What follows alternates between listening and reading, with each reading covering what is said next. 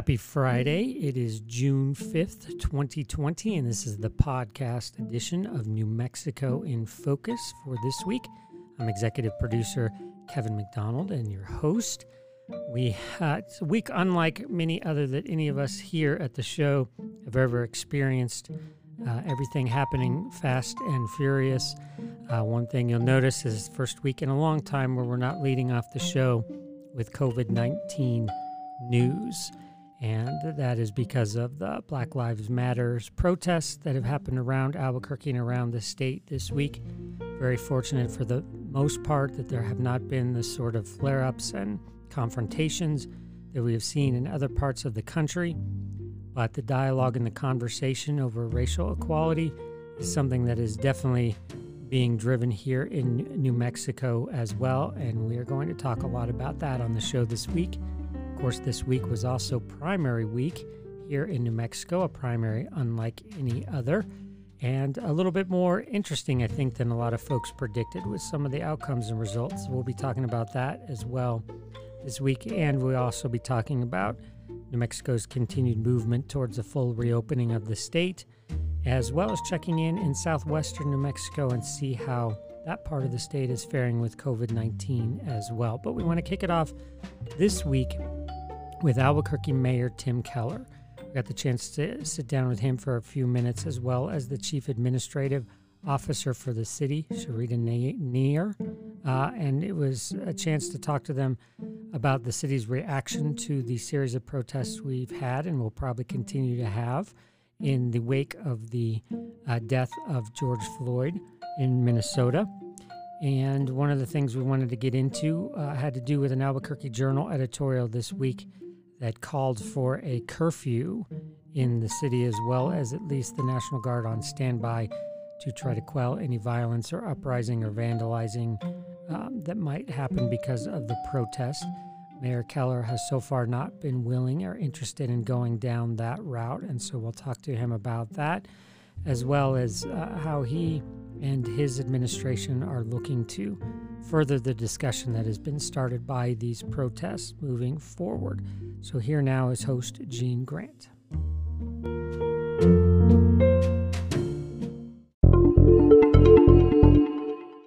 Mayor, I've got a quick question for you. By APD's own admission, they did let their guard down after the Sunday night march. What's been the conversation between you and Chief Geyer about that, and what's the plan going forward to keep that from happening again? Sure, for us, our plan is always to be as prepared as possible. And in any situation where we have things like protests, but potentially violence and so forth, the plan changes every day. So each day we learn, we talk each day, and we update sort of what we're doing. But we want to keep the protesters safe, and we want to keep our city safe as well. And so our team's the standard procedure is if there is ever violence, they will engage and just as best they can de-escalate and break up what's happening. But otherwise, they will be on standby and let people express their right to do free speech.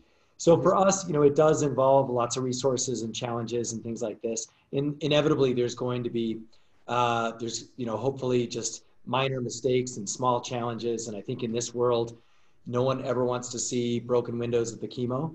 But in the grand scheme of things, I think our team and the peaceful protesters saved the chemo, and no one was seriously injured. So these are, minor tweaks that are definitely expected during a time of uncertainty. Mm-hmm. And so far, I'm grateful Albuquerque has only had those incidents. As Chief Administrative Officer, you work with the Chief closely. Have you had conversations on this regard as well? We have, and I actually got a chance to spend an evening in the control center where all the different agencies get together and make sure that, as the mayor said, those tactical plans are rapidly evolving, and the lessons learned each day of the protests have been rapidly incorporated into the way we're doing things now. Mm-hmm. I think you can see the evidence of that in the fact that we've had 2 days of peaceful protests that didn't have that part two where people took advantage of the situation to cause property damage. Gotcha. Picking up on that, Mayor, I appreciate what Sharita just said there, because we did have a peaceful protest in the rain just a night ago as we taped this on Wednesday early afternoon. But I'm curious, part of the route change to incorporate a bit of Lomas and then cutting down south towards Civic Plaza, is that part of the plan now to reroute some of the marching if it is to happen to be away from businesses? Well, I think for us, I mean, in this kind of situation, we don't always know where folks are going. Sometimes we do, sometimes we don't. And we always actually, if we do know the organizers at any level, historically with all our marches, whether it's around gun violence or women's rights, we usually do try and coordinate the route to keep protesters safe and also to block traffic. So if we're aware of a route, we try and make it safe for the protesters and the businesses. And it actually is kind of in the best interest of everyone to be aware of the route. When we're not aware of the route, obviously it makes it just a lot harder to keep everyone safe. Mm-hmm. And the goal is usually when we're using barriers to stop vehicular traffic so that the protesters are safe, as opposed to trying to control where people are walking or marching. Yeah. In fact, we allow people to go through those barriers on foot. How closely do you work as an administration with the organizers? Do you get heads up on everything, on some things? How does that work? Well, I think it's a real mix. Again, we try and reach out as best that we can. And I think some of the groups, especially ones that have been more established or advocates that even I know from, when I was out there protesting after James Boyd, we try and have that communication, but there's a generational issue. Some of us are kind of aging out. And so, we certainly aren't in touch with everyone, but there are certainly some that we still are. There's now credible reporting out there that APD officers were seen meeting with some guys that are part of a so-called militia group out there. Take care of each other and maybe take care of the people in Albuquerque. I mean, some of these guys are just dummies. They see crime of opportunity. It's roiling the community in quite a ways, because the pictures just are not great, seeing men with long guns and camo out in our streets during a peaceful march. What was your reaction when you saw that, Mayor? It was completely inappropriate, and okay. I'm frankly grateful that it was caught on video and shared with us, because we probably would never have known about it if it hadn't been for the folks in the community who trusted us enough to share that information with us. Those officers are under investigation. Their actions were completely taken on their own and not directed by APD. And APD renounces any vigilantism or use of, people have their rights, but open carrying at protests has a tendency to escalate rather than de-escalate the situation. And de-escalation is, of course, always our goal. Hopefully this is an example where we know these challenges are going to occur and we want to know about them right away, and then we want to take action. But I also know, and there's enough inherent chaos and things like this, that like these challenges are going to come up. We hope and believe that they'll be small and that we can take care of them right away the next day. And so, I'm sure there are going to be other incidents, but it's our job to do everything we can to prevent them, but also to stop them as soon as we hear about them. And that's what we'll keep doing. Gotcha. Let me talk about the damage that happened in the corridor of central downtown. Is there a notion to perhaps help out some of those business owners that lost some very expensive windows downtown and that may or may not be covered by insurance? Might the city be able to help out in that regard in some ways? Absolutely. So the morning of, we sent our crews out to clean graffiti. It was all gone by the time I got down there at about 11. We assisted with boarding up windows, and then business owners who have been affected by these incidents are to call 311, and we'd be happy to share any other resources that we can to help them get through this. Gotcha. Mayor, there's been a call from the Albuquerque Journal that perhaps the National Guard should be put on standby of some sort and institute a curfew. At the time of the printing, you were opposed to that. If there was another incident out there that was unexpected, would you in fact make that call? Well, I think we have to think through what's happening nationally and what's happening in our city. And those two things are obviously very related, but they're also very different. And so what that means is that we've got to do what's right for Albuquerque. We have to carve our own path. And we saw during Corona, for example, we did our own thing and we demonstrated that we were a healthier city than most major cities. Right now, I decided that we should not have a curfew. And I think that is in sharp contrast to cities that implemented a curfew right away and are now more violent and more dangerous, and the message is being diluted by the violence. So that's why we did not decide to do a curfew. So we really want to avoid that. We don't want to do that.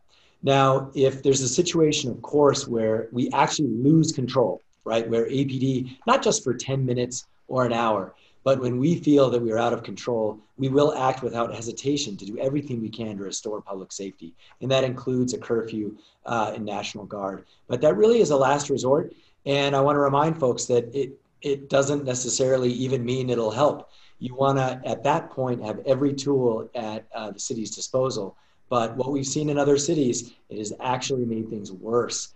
And from a message perspective, it is completely distracting from the point of the peaceful protests. Mayor Tim Keller, Chief Administrative Officer, Sarita Nair, thank you guys for spending some time with us. It's been a busy week for sure, certainly in your office. We appreciate it. Thank you. Appreciate you covering this. Take care. Be safe. Absolutely.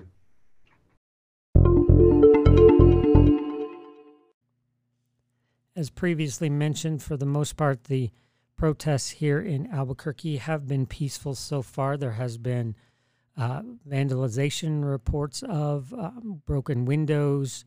There have been a few arrests, but in the overall scheme of things, it's not been as volatile as we've seen in other communities. That doesn't diminish the message of the protests or the conversations that need to be had here as a community and as a state. We wanted to start that conversation here again this week on the show. So we asked some local activists, organizers, just good voices on this topic to really talk a little bit more about what the message of the protest is, why now we're having those conversations, why not before, and what we should be doing and talking about moving forward. So here now is correspondent Megan Kamrick with our group of special guests this week to talk about the Black Lives Matters protests. I'm Megan Kamrick. As protests have broken out across the state and country, organizers have struggled to separate their message from broader anger and especially from violence. I'm joined today by Kieran Freeman, an organizer who has been involved in some of the protests in Albuquerque. Also, Finney Coleman, he's president of the University of New Mexico Faculty Senate. And Giovanna Burrell is culture change leader, the City of Albuquerque Office of Equity and Inclusion. Thank you all for joining me. Kieran, you and others have very quickly brought together many people to protest the murder of George Floyd peacefully. What do you hope these actions can achieve in New Mexico? If any, our end goal is a overall system change, especially in reference to the policing system in America and the authoritative system in America. And the way that those systems are used in reference to policing the Black community. And here in Albuquerque, we don't have a very large Black community, and we also don't face the same brutalities and troubles that larger cities and larger Black populations across America do with their policing systems, and those racial tensions have been there for centuries as well in those larger cities. So here in Albuquerque, we want to give our small population a voice and make sure that we're heard. And over the course of eventuality, hopefully become in better contact with other movements across the states. And the goal is solidarity with our people. In that sense, but we are all working towards the same thing. I think if I were to point towards a resource that would give a good overlook as to what I think our goals most line up with, the president of the NAACP just released a statement yesterday about his feelings on the subject and also where he stands with the protesters and why we're protesting. And I think that he explained it really well. We can put a link to that on our website. During several evenings, there has been violence and looting after these peaceful protests have ended. How is this hurting your efforts to get your message out? Well, initially, I think our greatest fear was that they would pretty much kill our entire movement, because the biggest problem is the fact that they could be kind of blended in with us, and people recognize their movement as the same thing as our movement, and that's not the case. So in reference to the most damaging effects that it has is that people think that we're not, following through with what we say we come to do, which is to protest peacefully and to make sure that our voices are heard, and also to protect our community, because we're citizens before we're suspects of anything that happens here. And we love our city, so we're not here to destroy it. When you love something, you hope to see it be better. And there's like I said, we're very grateful and blessed to live in Albuquerque, because we don't have a lot of the direct trauma and direct issues that larger cities are dealing with right now. But we do have them, and they're still present. And as Black people, we're a part of that struggle no matter where we are. I'm sorry. I just want to jump to Professor Coleman real quick. We have been here many times before, but the scope of these protests, they're reaching around the world right now, feels different. Is this different, and does that mean that change is actually possible? I think it's different in the sense that the context for this is unprecedented. We've never had the kinds of things happening alongside this horrific murder in the past, where you have an administration that has seen fit to literally use the power of the presidency to deprive people of their First Amendment rights. We've not seen this kind of economic crisis so quickly in our country, and certainly all of the pressures that come along with COVID-19. But I want to be clear that this movement, if it feels different, it's only because of the circumstances. There are many of us who've been around for a long time, and this is a repetition. When Trayvon Martin was murdered, we thought, well, this feels different. There's going to be change. When Mike Brown was murdered, we thought, hey, maybe this feels different. Eric Garner, et cetera, et cetera. And again, we've come back to the same violence. And then probably most disappointing, the same surprise in the nation that these things continue to happen in Black communities. A lot of white allies against racism are reaching out right now and asking what they can do in this moment. What would you answer? Well, that varies from one individual to the next. I always begin with the notion of, you have to look at yourself first. And I encourage anyone who's really interested in helping other communities to first look at themselves and make that self-assessment. The Harvard IAT, the implicit assessment test, will allow people to get that baseline, to look at their implicit biases, and then to use that to help make some of those things explicit. But the most important thing that allies can do is listen to our youth. Kieran, Giovanna, it's what they have to say is extremely important. You've been listening to old heads like me for a generation now. Our youth have a great message to share with us, and we need to listen. So if you want to do something, listen to what they're telling you, because what they're telling you is their truth, and it's an important truth for our future. Giovanna, it's a great segue to what you're doing. Your role in the city is pretty new. Changing culture is hugely challenging. So how are you looking to do that going forward in this crisis? Yeah, first, it doesn't happen overnight. It's not even going to happen in the role that I'm in and for however long. Going back to what Dr. Coleman's saying is really helping people look in themselves, and how do you dismantle the racism and the patriarchy and all of these systems that are holding us from our humanity.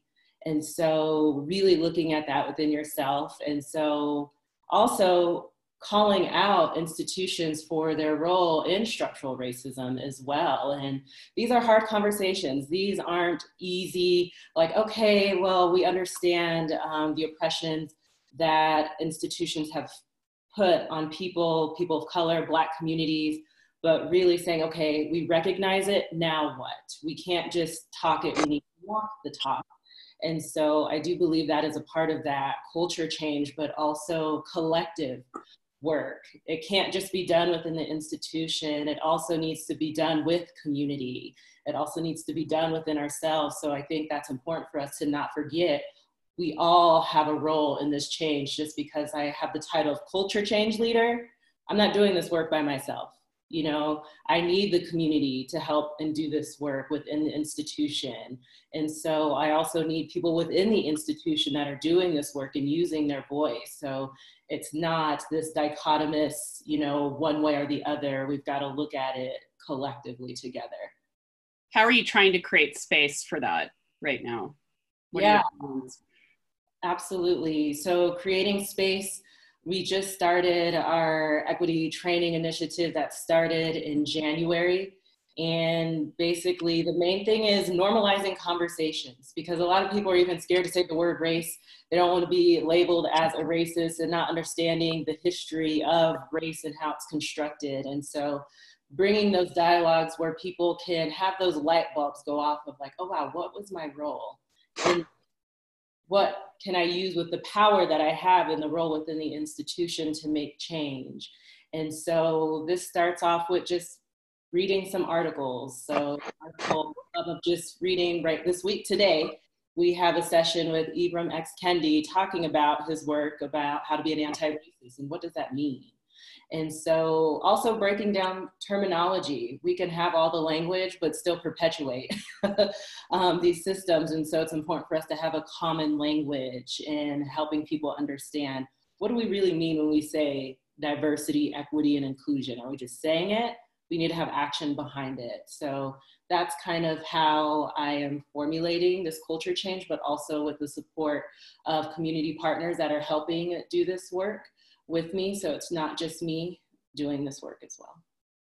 Well, I hate to say this, but we have run out of time, but I would like to continue this conversation on the web. And if you will stick around, I want to thank all of you for coming and talking with us. And this will not be our last conversation for sure about this.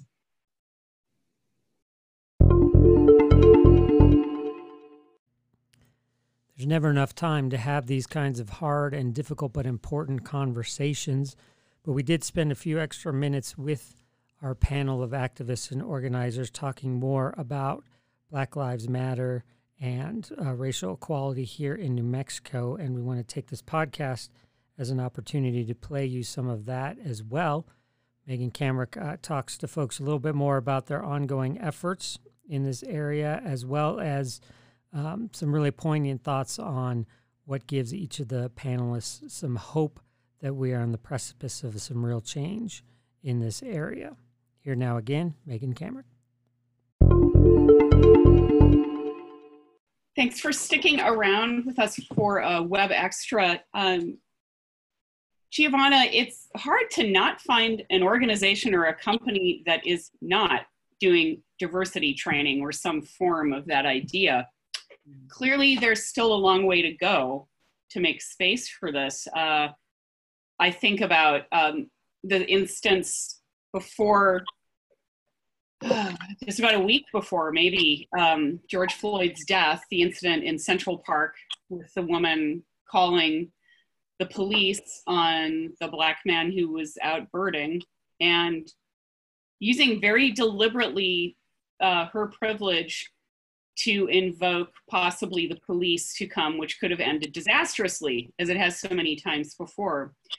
Her workplace immediately fired her when this video went viral. But, you know, there, like many workplaces, probably had this kind of training. Clearly it's not working. So what do we need to do? I would throw that out to all of you. I'll start with Giovanna. Yeah, like this can't be a certificate. It can't be, yay, I did, my diversity training, so now I must be free of all, of racist behaviors, and that's not true. And so really voicing to people, this is a journey. There's not an end point. There's not, okay, we're done. This is an ongoing journey because racism evolves over time. Doesn't look like it did, and 400 years ago, it evolves. And so we have to constantly keep working at it and not look at it as a way of a finish point. So that would be my response. Professor Coleman, what are your thoughts about that? I was talking with a few months ago, Layla Saad, who wrote a book called Me and White Supremacy, and she said, we've had a lot of laws.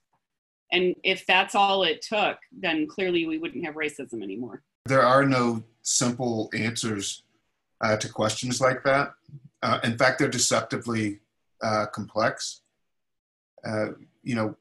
Custom has always trumped law in our society. Our laws have followed our customs more so than our customs following our laws. We typically do things and then write laws to match that. It shouldn't be surprising that white supremacy, racism, hegemonic masculinity, all of those things preceded the laws that enshrined them. And so it took some, and does, and continues to take work to, to remove the law that, custom still is still in place. You can change all the laws you want in the world. It's not going to change a thing. It's against the law for me to speed in my neighborhood. I customarily, when I'm late, go about 40 miles an hour in a 35-mile-an-hour zone. So, we break law on a regular basis. It's our customs and practices and privileges that we have to question if we want real change in America. Karen, do you have any thoughts about that as you're engaged right now in these protests? I think both Giovanni and Professor Coleman answered that question really well, especially in reference to staying educated and knowing the subject in which you want to change. A lot of the issues with inequality and the problems that the Black community faces has to do with lack of education, not only within our own community, but just across the nation. In schools, American history is taught in a way that doesn't tell the whole story about American history in reference to the struggles that African Americans have gone through, not only through, slavery and everything else that we've had to deal with, but that's kind of the way that the story is told. It's almost like it goes from slavery to Dr. Martin Luther King, and we kind of skip a lot about what the story is based in, and what our history is, because in order for anybody to actualize and gain momentum in a movement, they have to have understanding of what the history is and why they're fighting a certain thing. So I would agree wholeheartedly with the first two statements by Giovanni and Professor Coleman, that it really is about that self-evaluation and making sure that if you want to be a part of this movement and you want to support Black people, or if you're a Black person who is trying to find their voice, then it is extremely important to be educated on the subject and to seek out resources that can give you knowledge consistently, like Giovanni said, because this is not a goal-based fight where we suddenly stop at some point when we achieve a bunch of stuff. We move with this thing because it's constantly moving with us. Giovanna, where do you find hope right now? Yeah. I look at the resilience of my ancestors. That's where I find my hope, is in that. But then I also see the hope in also generations of the future as well. And also realizing that we all have a role in this, and not to look down at how people are showing up. People are showing up in different ways, whether that's at protests, whether that's donating money to Black-led organizations, whether that is using their voice within institutions that they're working for and pushing that way. There's so many different roles. So that gives me hope that there's different voices everywhere, and just that resiliency of my ancestors because of the struggle and the trauma and the pain. And so I am here in this moment as a Black woman in this country. And so that is what gives me hope. Professor Coleman, what about you? Well, for me, I always look to our children. You know, for me, the third graders this year are a wonderful crop of third graders. They haven't been taught to hate. They love each other, independent of who that person is that's next to them. The thing that's sad about that is every generation of Americans has produced that crop of third graders, and unfortunately, they've been taught to hate, taught to discriminate. We have to stop doing that. I'd like to, if I can plug something that I'm working with, if you don't mind. Sure. The state of New Mexico this year only approved one charter school for the entire state. I chair the board of that charter school, ACES Tech, and that school comes online this coming fall. And part of our ethos, undergirding ethos at ACES Tech, is that every kid has a talent, that every kid needs, of course they need skills, but that we can develop those kids, we can teach them, make sure that they aren't being taught most of these heinous lessons about racism and bigotry and homophobia and gender discrimination and the like. So that school is in the international district, or will be in the international district, and we're trying to get as many of our kids who are students of color to participate in that school. But all students, of course, are welcome at that school. And for the type of education that you would typically get at, say, the Bosque School or Albuquerque Academy, how do we offer that to our broader population? And that's what we're trying to do at this charter school, ACES Tech. We open this fall. That's great. That's great. We'll want to touch base with you on that when that gets going. Kieran, what about you? Where are you finding hope or optimism? I relate to what Giovanni said, in finding hope in my ancestors. My last name is Freeman, and my family escaped slavery within the last 4 generations. And they did that themselves. Everybody has their story. I'm sorry, but especially when it comes to where their family comes from. But I find hope in that, and also in the immense amount of support that we've received over the past 5 days. I think the movement in Albuquerque is immensely powerful, and I wasn't expecting the amount of support that we got when people started showing up. But that's what gives me hope, is the fact that people are mad. People are so mad, and they're so sad, and they're also, a lot of people share the fear that we have, because that is an extremely large part of, why we do this, is we're scared for our lives, and we're scared for the lives of our families and our friends and our communities. And I find hope in the fact that people see that, and they don't want us to be afraid anymore. That means something. So I find hope in the fact that people are listening, but there's only so much you can do when you listen. So I'm very hopeful for, more listeners and more action in the days and weeks to come. Well, I want to thank you all so much for showing up and talking about this. I really enjoyed the conversation. We were also working this week on a segment that will air next week that's about health and well-being and keeping your mind and your body active during the COVID-19 outbreak, especially from the cultural view of Native American communities. Correspondent Antonia Gonzalez helped us put that together. Look for that next week on New Mexico in Focus. But the group that we had together were also a group of activists, and one member the panel was actually a former resident of the city of Minneapolis. So we thought we'd take a few minutes to get some perspective from the Native American community about the Black Lives Matter movement and how it is alike and different from some of the struggles in the Native American community in terms of racial equality. Here's Antonia Gonzalez. Justin, Christina, Lauren, thank you for joining us this week on New Mexico PBS. Thank you. Glad to be here.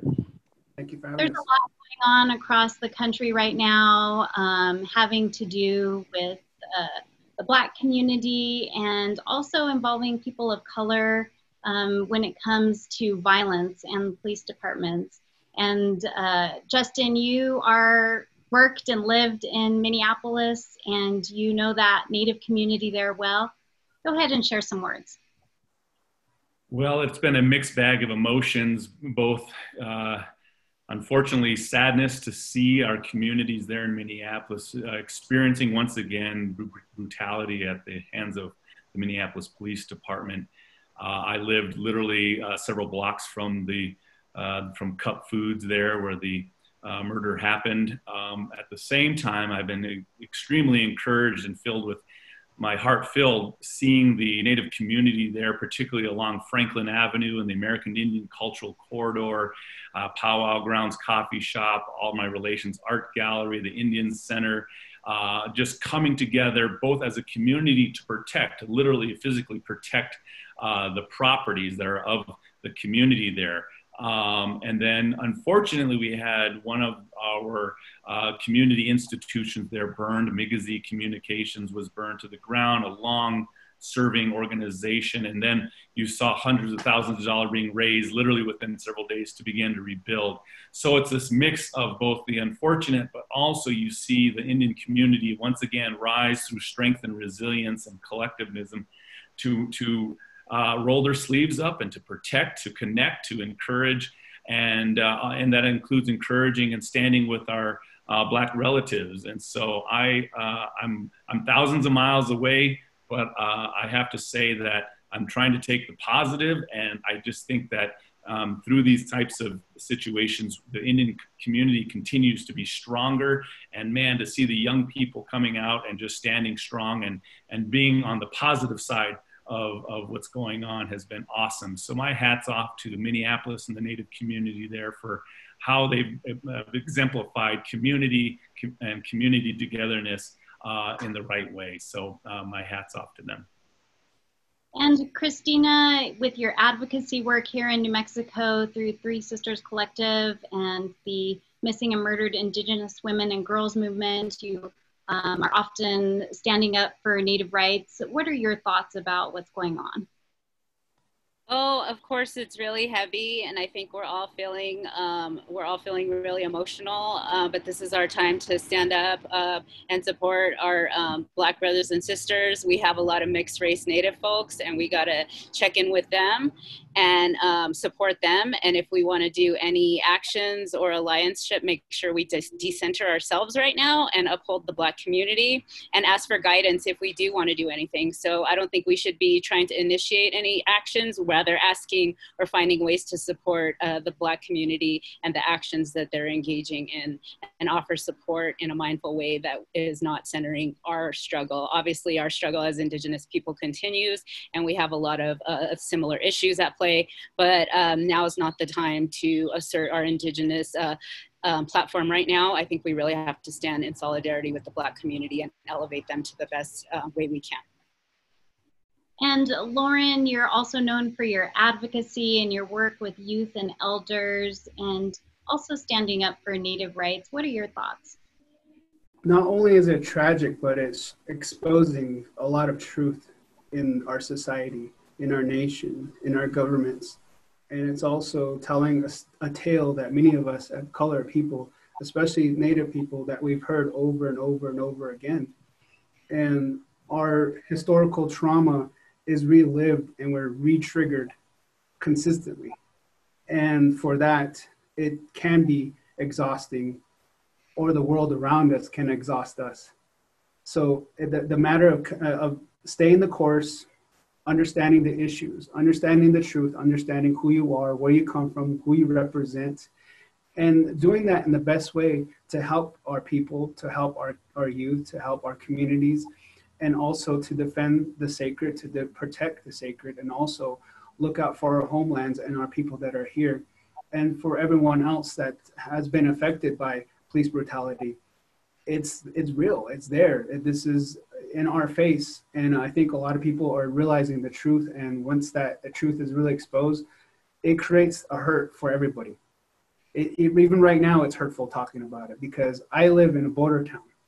And we are just one incident away from a Minneapolis incident coming to any border town on the Indian country. So these are truthful things, and we got to be mindful about how we are going to be proactive and how we're going to take a positive input and impact into this. Well, thank you everyone for sharing your thoughts and words of encouragement today. Thank you.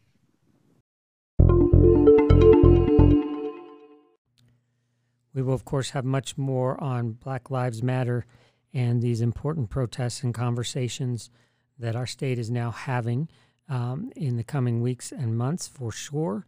Also wanted to point out that Governor Michelle Lujan Grisham held a special Facebook Live event on Wednesday afternoon with some leaders from the African American community to talk about her efforts. One of the interesting things to come out of that is the possibility of a public health crisis status for racial equality here in our state as well. And so I encourage you to head to Facebook, our Facebook page, to hear what she had to say there as well. Right now we're going to shift gears, though, to one of the other big stories of the week, which was primary. The primary election was Tuesday, and of course with the COVID-19 outbreak, a lot of the voting had to move to absentee ballot. And the main takeaway from that, as you will hear, is that we had big turnout, actually. Turnout being an interesting phrase when you talk about voting by mail with your absentee ballot, but it seemed to be that voters were pretty mobilized and excited to make their voice heard, even despite the COVID-19 outbreak. And there were some surprises in the primary night voting, some of which still has to be completely finalized. That should happen this weekend. But it seems like we have a good picture of what's going on, including a progressive wave in the state legislature, some big names, so-called conservative Democrats that didn't make it out of the primary race. So let's head to the line panel now to hear some thoughts and reflections on primary night. Joining Gina Grant this week on the line opinion panel, regulars Laura Sanchez, as well as Dan Foley. And we were also excited to have Lana Atkinson with us again this week. She is a political science professor at UNM.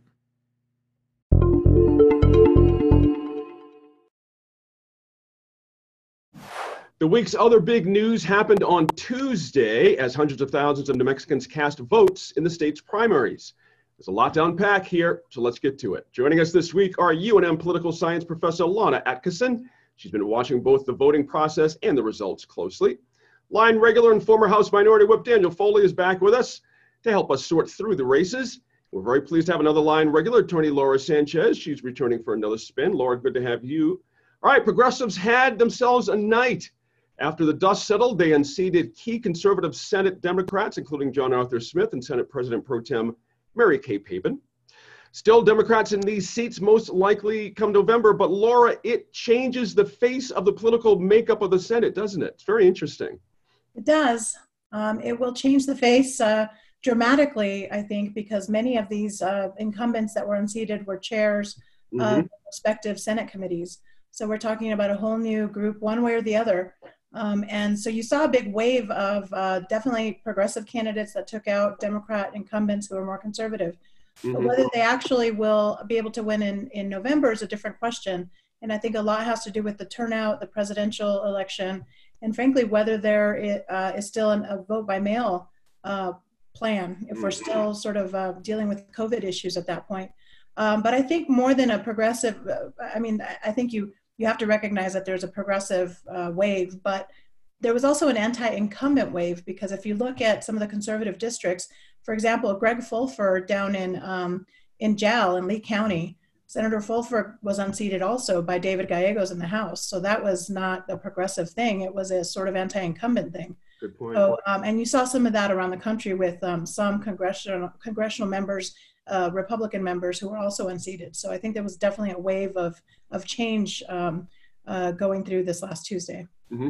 Lana, I want to get to the ramifications for the general coming up here in just a little bit. I want to hold you on that for just a quick sec. I'm curious your thoughts, though, on the impact of votes for things like repealing criminalization of abortion. That was out there, of course. There was a very impactful vote that sort of drove that. Marijuana, early childhood education. There were a lot of things on the table that folks wanted to see happen. Is that essentially what drove this as well? Yeah, I mean, I think the abortion issue in the Senate was obviously what drove this. A lot of money was poured into those contests, so there were lots more money spent on the new candidates running against the incumbents than we had seen previously. Lots of digital ads, lots of mailers. There's a lot of activity around this. It didn't just focus on the abortion issue, but I believe that that was the main issue, obviously, that led to the interest in those senators and also to their defeat. Mm-hmm. Daniel, pick up on that if you would. And I got a couple of Republican results for you I want to ask you about too. But go ahead and pick up on where Democrats came in when it comes to these huge names that are suddenly not a part of our reality anymore. It's very interesting to kind of get your head around that. What's your thought on that? You know, if you're a Democrat, if you're a chairman of the Democrat Party of New Mexico right now, you might want to be careful what you wish for, right? I mean, it's clear that the Democrat Party is moving to the left, becoming more and more progressive, which is fine. We've witnessed this in the Republican Party when we moved ultra-right and became, you know, with the Christian coalitions, doing the things they were doing. Abortion was a big issue back then as well, right?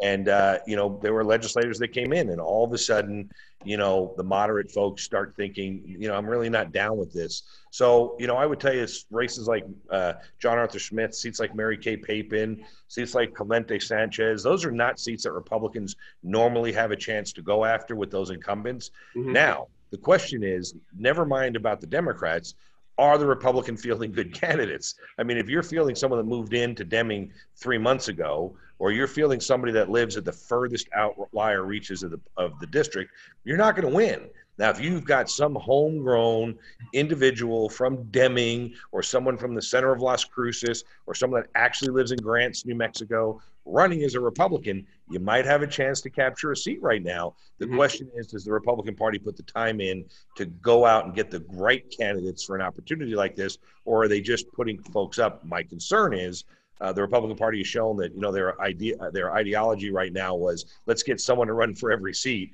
And when you have the plan of getting someone to run for every seat, you usually wind up getting anybody that'll run. Right. Hey, Dan, staying with you a quick sec, if you can keep this fairly brief. I'm interested in, Laura mentioned David Gallegos, and there's the Greg Schmiedes situation. There were some Republican senators that got upset. What was your take on that? So, first of all, I can't believe you came to me and said keep it brief, but I'll try. You know, I think there's a couple of things, right? The first one is you've got the James White, which was a sitting senator getting beat by a sitting representative, I believe, or someone that had been in the legislature. Mm-hmm. So it's not someone that's a known name. Right. Down in Hobbs, you got the Fulfer deal. You know, it's clear that, you know, the Senator Fulfer was a Democrat 4 or 5 years ago who switched parties, and Steve Pearson, the Republican Party, was not in favor of him. So, you know, look, regardless of whether you agree with parties, disagree with parties, if the party machine is behind you in a primary, you got a pretty good chance of winning the primary. The question is, can that party machine carry you through the general election? Gotcha. Lana, now I want to ask you about ramifications for Republicans on some of those high-profile seats, especially down south. And Dan's take that, you know, be careful what you wish for. What's your sense of the possibilities in November? Well, I mean, I agree that we've definitely sort of extended and expanded polarization in those areas by, you know, fielding more progressive candidates and definitely a conservative area. You can see how conservative even Doñana is when they just barely passed a measure to, you know, wear masks. Right. So there was a lot of opposition to that. So this is a very conservative area. It's the most conservative area of New Mexico. And, you know, so we can expect a very large fight in the general. Now, I have not looked at those candidates either that the Republicans put up, and I do not know their qualities, and that's something that I need to look into, because I think that is an important point. Are there good candidates? Did they field good candidates? Did they think that those races would be lost? I do want to mention that turnout was up in New Mexico, especially for Republicans. Turnout for Republicans, at least we're still counting votes, so I'm not certain, but they were ahead of Democrats by about a point. And turnout was about 38%.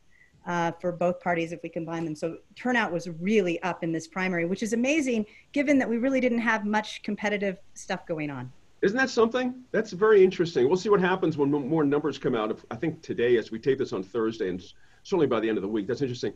Laura Sanchez, let's look at some federal races. CD3, Teresa Leger Fernandez won, and she beat a very high profile, well, quite a few competitors, but obviously Valerie Plame was the most high profile. What was your take on the race there?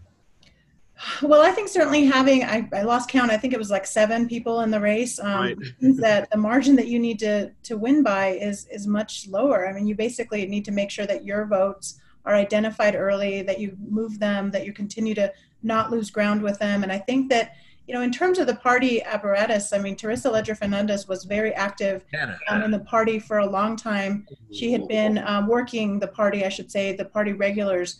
So I remember meetings going back pretty far where she had surrogates that were coming in and talking to people and trying to get support for her at a variety of events.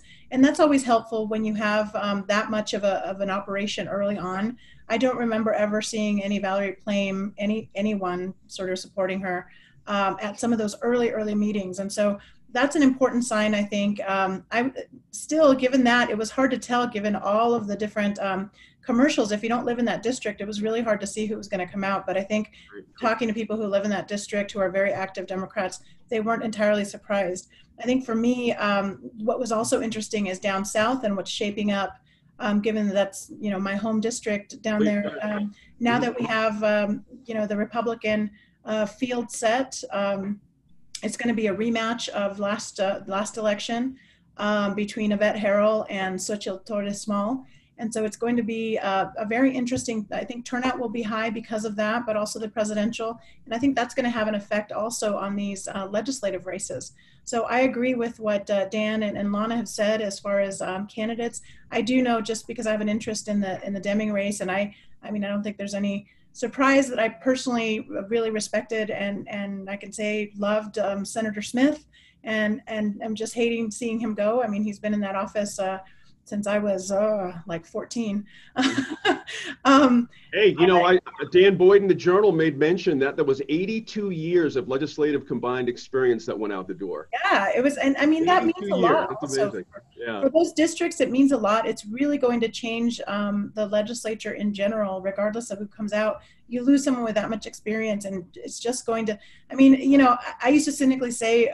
Can I hold you there? Yeah, I'm just running a little tender time. I want to get Lana in here real quick. Lana, can I get you to pick up on the Yvette Herrell race, the Xochitl Torres Small race? Is the second time a charm for Ms. Herrell? It's, you know, it's going to be another close contest. Yeah. Hopefully we won't have the kind of aftermath that we had last time, but I think that it really is going to depend a lot. I mean, does the president come in and spend a lot of money in New Mexico, as he indicates he might, and what is the impact of that on those races? Clearly, the Republican Party is jazzed in a way that it was not jazzed in 2016 in particular. Mm-hmm. So it's going to be a clear, competitive, and exciting contest. Gotcha. Daniel, one last one. Mark Ronchetti, what are we to make of his margin of victory? Does it portend something for his race against Ben Ray Lujan, or is this just the primary numbers? You got Mark Ronchetti, who was on TV with name recognition at the Yahoo to start. You have all the other candidates, zero little name recognition. Alicia had great name recognition in a very small segment of the Republican Party, the pro-life movement. So, you know, I mean, it's going to be interesting to see. Listen, I am going to lay down this bet right now. Okay. You're going to see some of the funniest snafu and commercials in the U.S. Senate race you've ever seen between Ben Ray Lujan and Mark Ronchetti when all this stuff gets going. Those two guys are it's going to be interesting to see what happens and how they go after him and what they're going to do on both sides. Yeah. You know, but turnout was a big thing. I mean, the Republican primary was the largest turnout, I think, ever in a primary we've had in this in New Mexico in the history of keeping track of this, which is interesting news. It is. We're going to have to follow up on that next week, I think. Lana's touched on this. I think there's something going on out there right under our noses. Very interesting. We'll have to leave it there for now. But in terms of the mechanics of voting, absentee ballots were the big story of the election, and they slowed down returns. And NMAF correspondent Gwyneth Dolan grabbed a few minutes with a very busy Maggie Toulouse-Oliver to find out more.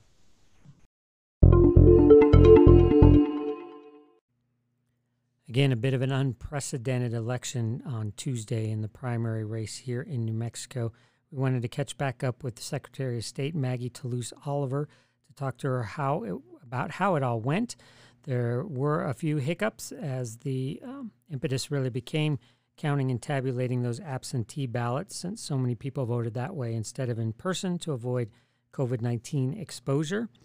There were cases where some of the county clerks, after a long day, decided to head home and pick it up the next day, which led to some frustration. We're going to talk to Secretary Toulouse Oliver about that. We will also be talking about how this portends for the general election coming up in November. Here now is correspondent Gwyneth Doland.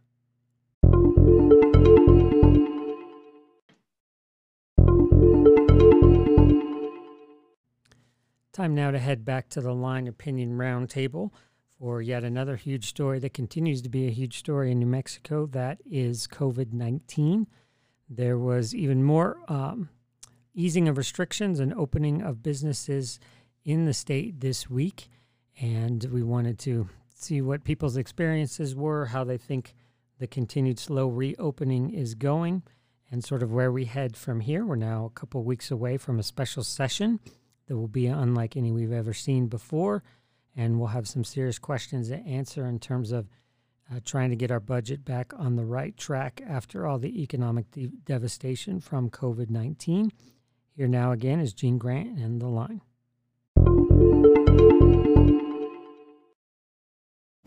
All of a sudden, we find ourselves talking about COVID-19 as the last topic in our show. That's a good indication of the kind of week we've had, no doubt about that. But New Mexico started to open up a little further this week. It's too soon to know what kind of an impact that's going to have in terms of the virus spread, certainly. But how about economically? And Laura Sanchez, there's a lot of things going on out there. Businesses are opening, but I think this new reality is showing a lot of businesses this is a very hard struggle to do, to pull off, just to open at 50% capacity and things of that nature. It is. It's a moving target for a lot of these business owners. I think that there's staffing issues. There's a question about whether they can get their same staff back. Some of them, of course, we've heard they're able to, in some cases, get more in unemployment benefits than they get in tips, especially at a time where it's uncertain whether you're going to get the same volume of clientele that you had before. So they're struggling with those issues. I think there's also, I've been to a few, I've tried to go out as much as I can, in truth, because I'm just such a social person that I've missed, being able to go out. In any event, it's clear that there's some logistics issues with cleaning after every person or every party that sits at a table. There's just a process issue, and then you, of course, have delays related to that. And so I think there's just a lot of, and I hate the term, but it's the new normal. It's something we're just going to have to all adapt to and figure out our way. Speaking of which, Dan, I appreciate Laura finishing with that new normal thing that we're just so used to hearing now. But when you think about things like Santa Fe Fiesta Council, Zozobra, all kinds of events in Santa Fe are canceled now. Balloon Fiesta's looking at their options. I'm leaving out a bunch, certainly. What can we reasonably expect in a few months? Is the new normal just honestly clicking down all of our entertainment options to a low ebb at some point? So, if you're asking me what we're going to do in New Mexico versus what I think we should do, I think there's two vastly different deals. Look, I think, as is typical, we've lost all sense of reality in following science. You're looking at states where they didn't close down and weren't as draconian in the rules. And, they're not having the spikes that were out there. Mm-hmm. This is a virus as I misunderstood. The states that didn't have draconian rules are not having spikes? Is that what you're saying? You look at states like Florida that everybody said you're going to have this giant spike in 2 weeks after they had the spring breakers. Never happened. You go through, look at there's 4 states, and you look at states like Texas, you look at states like Florida. When you look at the percentages of people that are there and when they're having these giant spikes, it's nothing like people have predicted for them. I think there are spikes. I wouldn't call them giant, but there's definitely been spikes in some of those states. There's always going to be upticks. It's a virus. We're all going to get it. There's no way to keep us all from getting it. So I think this whole conversation about saying, look, unless you want to lock yourself in the house and never leave, at some point we have to realize that we need to, when you isolate the sick, You know, when you take sick people and you isolate them, that's one thing. When you take healthy people and isolate them, that's tyranny. At the end of the day, we're not doing anything to prevent these folks. You look at what's going on right now. I don't mean to laugh, but that use of the word tyranny is kind of cracking me up a little bit. I mean, I laugh too. I'm a student of history, and tyranny is a loaded word, dude. It's inconvenience is not tyranny. It just, I don't know. I don't want to get into that. But Lana, let me get you in here. Daniel, okay, so I guess so you interrupted me 3 times, so I'm done with that one. Okay, thanks, Gene. Okay, I gotta move on. We've had an outbreak in state prison in Otero County, Lana, and it's an interesting situation that just a few weeks ago the governor was saying we had nothing in our prisons, and now we've got a whole situation where critics said it was just a matter of time. How does that change the game in New Mexico? Well, I mean, in terms of what policies the governor are going to do in terms of the greater community, not very much, right? It's very isolated. In fact, it's sort of good news for the greater community, obviously bad news for the prisoners, and I sure hope they're taking care of them. They say they have a plan. But does that make the point that some folks, including ACLU, wanted a more vigorous release program out of the prisons to keep it from doing its thing in prisons? Does this make I mean, I think you have to balance sort of public safety with, these things. There's a lot going on. I guess I don't blame the governor for making the decision that she did. Sure. Laura, pick up on that if you would, the idea of prisons and where we are on that. I agree with Lana. It's a very difficult situation to manage. It is, and I hope that science is driving a lot of these decisions. I mean, I think that they have been. I think that there have been some overly cautious situation. Well, I don't know if they're overly, but they've been more cautious than other states. Mm-hmm. But I think they're appropriate for trying to avoid a real crisis here.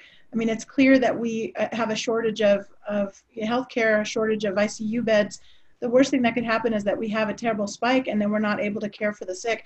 And I think that places like prisons certainly are ripe for such close containment or close contact with people that you could really have an outbreak and it would be just terrible.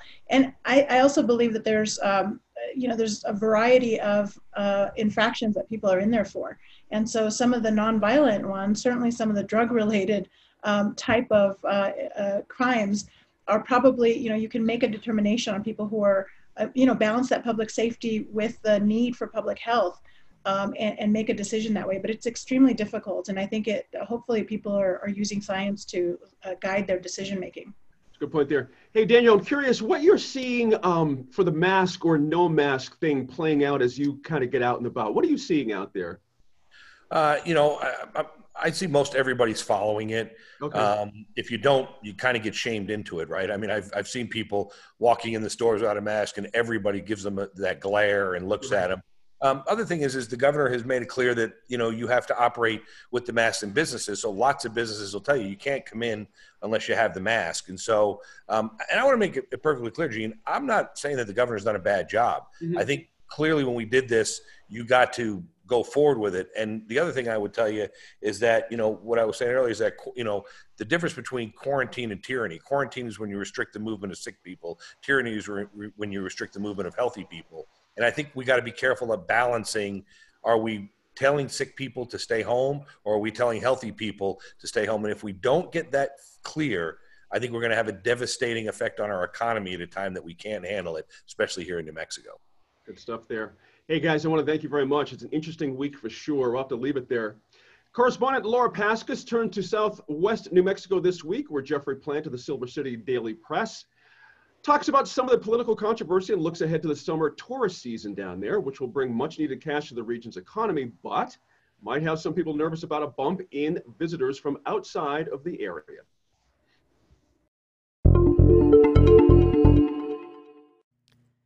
We want to end this week on the COVID-19 front. We've been really excited to be able to check in with reporters all over the state throughout the pandemic to focus and highlight their reporting and find out how some of the more remote parts of the state that we don't often hear about, how they're faring with COVID-19 and the pandemic.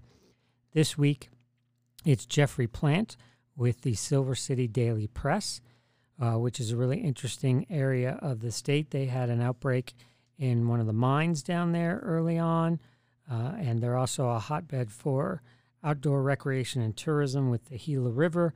So a lot going on there, a lot of reliance on tourism dollars, and you're going to hear Jeffrey talk a lot about how that is a bit of a mixed bag for folks there, wanting to keep the amount of bodies and exposure down while also relying on those tourism dollars.